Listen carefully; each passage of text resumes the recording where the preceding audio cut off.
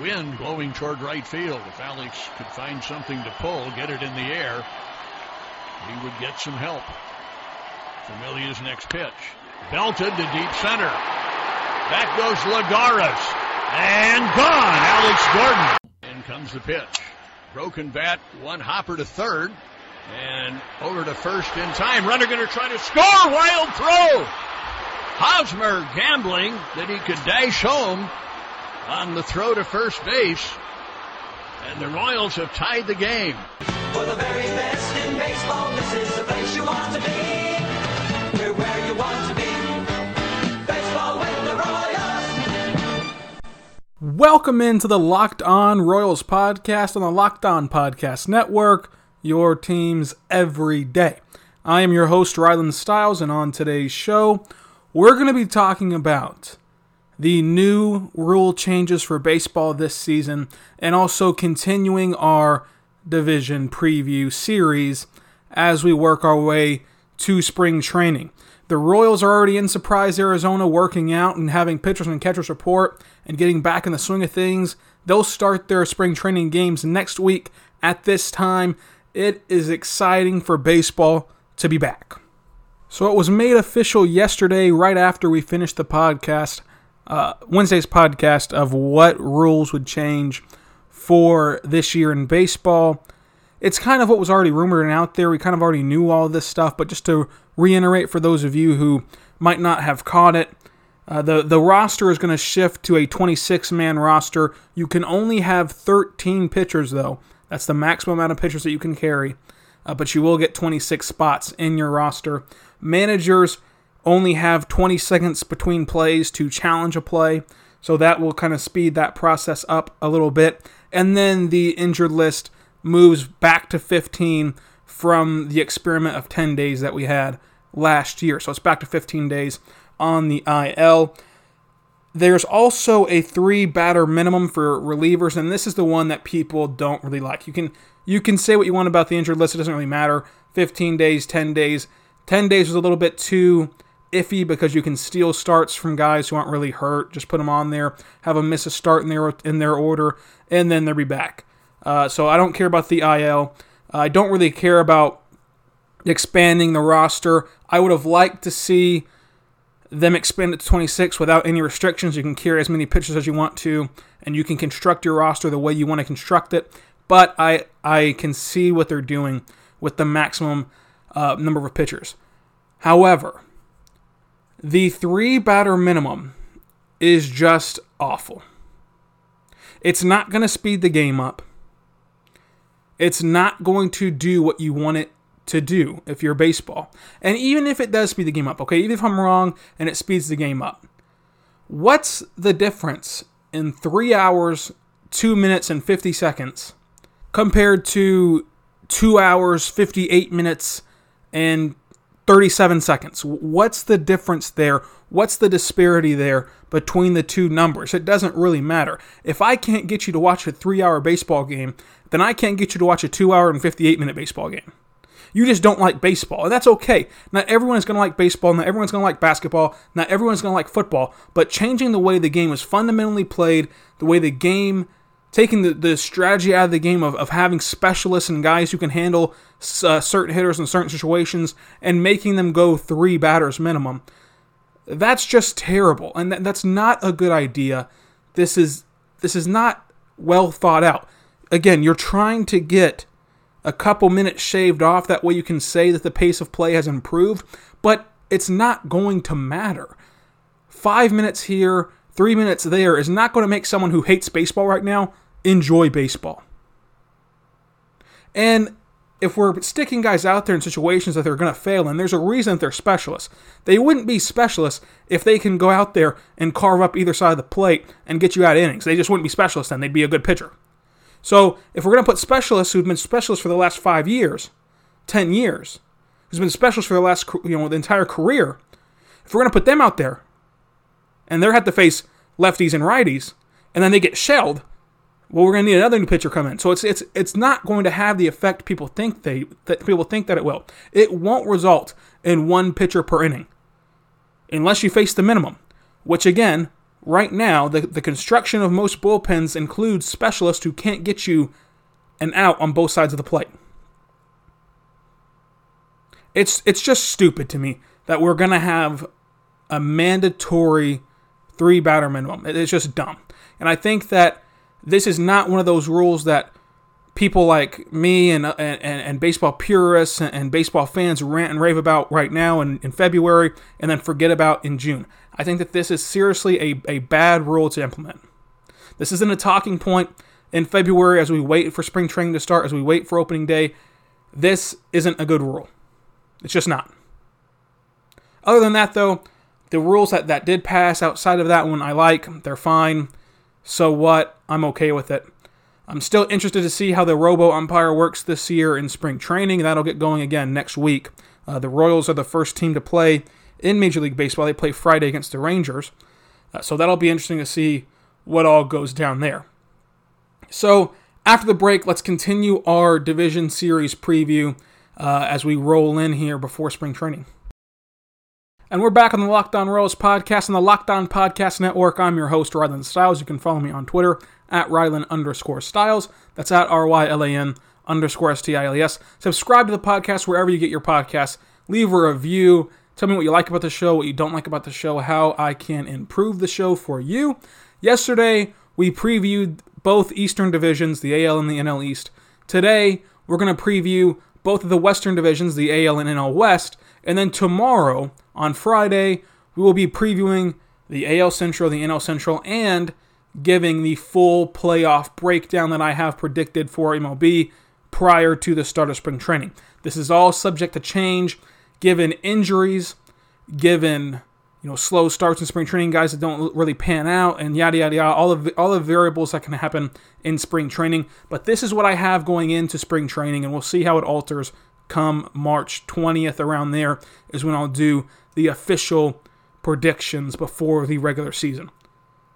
So in the AL West, let's start there. And we have the Astros and A's and Rangers and Angels and Mariners. And, a lot has been made up about this Astros team. Today, they stepped in it again with their god-awful apology, their god-awful press conference today down there in Florida. It was terrible, okay? It was a terrible press conference. They couldn't handle it. They couldn't have handled it any worse than they did. They proved again that they don't even have a semblance of a PR department in Houston with the Astros. But I still consider them the best team in the West. And that's what makes this cheating scandal, to me, so much worse than if it had been the Royals, or if it had been the Orioles, or if it had been the Marlins. Okay, those aren't good teams. Those are teams who are going to lose. And then they cheated to be able to win. The Astros were already the best team in baseball. On paper, talent-wise, any way you want to slice it, they were the best team in baseball, and they still decided to get that extra edge. And that's what's so disappointing about this scandal, and it's not going away, folks. I mean, anytime that they travel to different parks, anytime that they travel anywhere, they're going to get reminded of this by the fans, the players. I mean, look at this just this week. You had the Angels players attacking the Astros this week in the media. A couple weeks ago, you had Whit Merrifield from the Royals attacking the Astros. That's the Royals coming at the Astros. Everyone around baseball is upset. This isn't going to go away. This isn't going to die down. But I also don't think it's going to serve as this big distraction that takes down the Astros. I think that the Astros are still a good team, cheating or not. I still think that they're good enough to win the West, and I'm still going to pick them to win the West. I love Jose Altuve. I love Alex Bregman. Now, if there was a buzzer involved, I'll have a little asterisk here. If there was a buzzer involved in those two players' success, that does damage their career and their legacy. But as of right now, banging on trash cans for me doesn't change their legacy. That is banging on trash cans and all that stuff. That doesn't change their legacy. But if there is buzzers, which if you are on Twitter, you know that conspiracy is turning more and more into fact in some people's minds. When you have AJ Hinch going on MLB Network and not saying outright, no, we did not, saying, I don't know. The manager would always know if there was buzzers, folks. That wouldn't be something that surprises the manager of your club. So that's a little bit of a concern for me. I'd love to get answers on that. But to pull it all back into the division preview, the Astros are still the best team in the West, and they're going to win the West. Behind them, I still have the A's. I don't think any team, whether it be the Angels or Rangers, did enough to jump up to that 2 spot. I don't think that the A's did all that much. I don't think that the A's improved at all, really. I think they're going to be about the same team as last year, which was a pretty good team, by the way. But I just don't see that the Rangers or Angels did enough to overcome them. So I'm going to have A's at 2.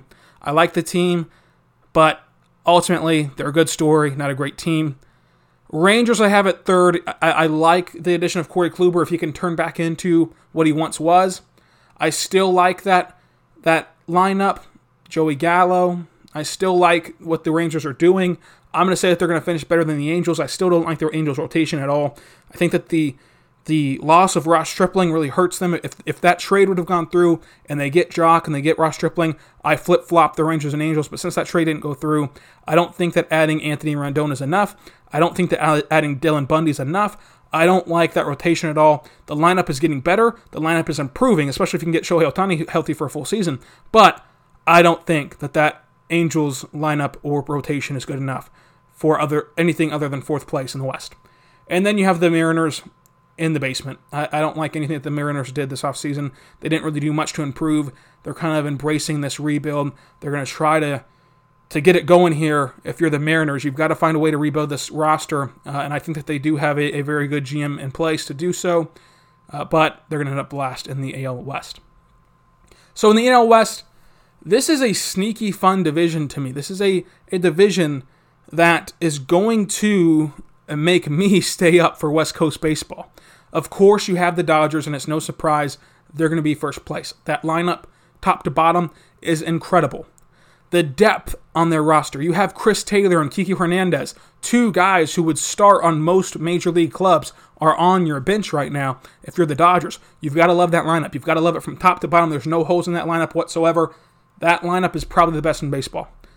As for the rotation, takes a little bit of a step back from last year, but ultimately David Price and Maeda is not that far of a drop-off, I don't believe. I know some people are making it out to be a huge drop-off, a huge disparity between the two. I think they're about the same player. Sure, if I got to pick one or the other, I would pick Maeda, but I don't think that the drop-off is going to change their win total at all, really. I think that just putting Price in that lineup, as long as he can stay healthy, which is a bit of a concern, is if he can stay healthy, give you about 25, 30 starts, they're going to be just fine. They're one of the best teams in baseball. I think it's them or the Yankees for the best record in baseball. I'm going to have the Dodgers winning this division. Now, number 2, the second best team in the West, I have the Padres. I love watching the Padres. I love watching Tatis, Machado, Hosmer. That's just in their infield. They have a nice group of outfielders. If they can get Mackenzie Gore up there this year, that'll be incredible to watch on the mound. I love this Padres team. I think that they're going to be battling for a wild card spot all year long. Will they get there? That's another question. That's a tough one to answer because there's so much competition, especially whenever you look at what we just covered yesterday with the Eastern Division, whenever you have the Mets and the Braves and the Nationals and the Phillies.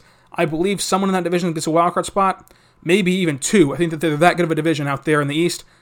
The Padres are still a very good team. They could capitalize and get that wildcard spot, but I don't know because we haven't even tackled the Central yet. And the Central, of course, is the Brewers and the Cardinals and the Cubs and the Reds. I'm going to say that the Padres fall out of the wildcard chase, but they're still a very fun team to watch. D-backs last year, a surprising group, a surprising team, but I think they take a little bit of a step back, kind of regress a little bit to the mean, and don't have as good of a year as they did a year ago. Rockies, they're falling, and they're falling fast. They once had a promising outlook on their franchise, I believe, with Charlie Blackmon, Nolan Arenado, but I just don't see the Rockies finishing better than 4th, and then the Giants are going to be one of the worst teams in baseball. The Giants have no hope. I don't think they have a semblance of hope this season. They're going to be the worst team in the NL, one of the worst teams in all of baseball. So there you have it for the AL West and NL West previews of their divisions. Again, yesterday we did the East for both sides. Tomorrow we're going to do the Central for both sides and also the MLB playoff preview ahead of spring training.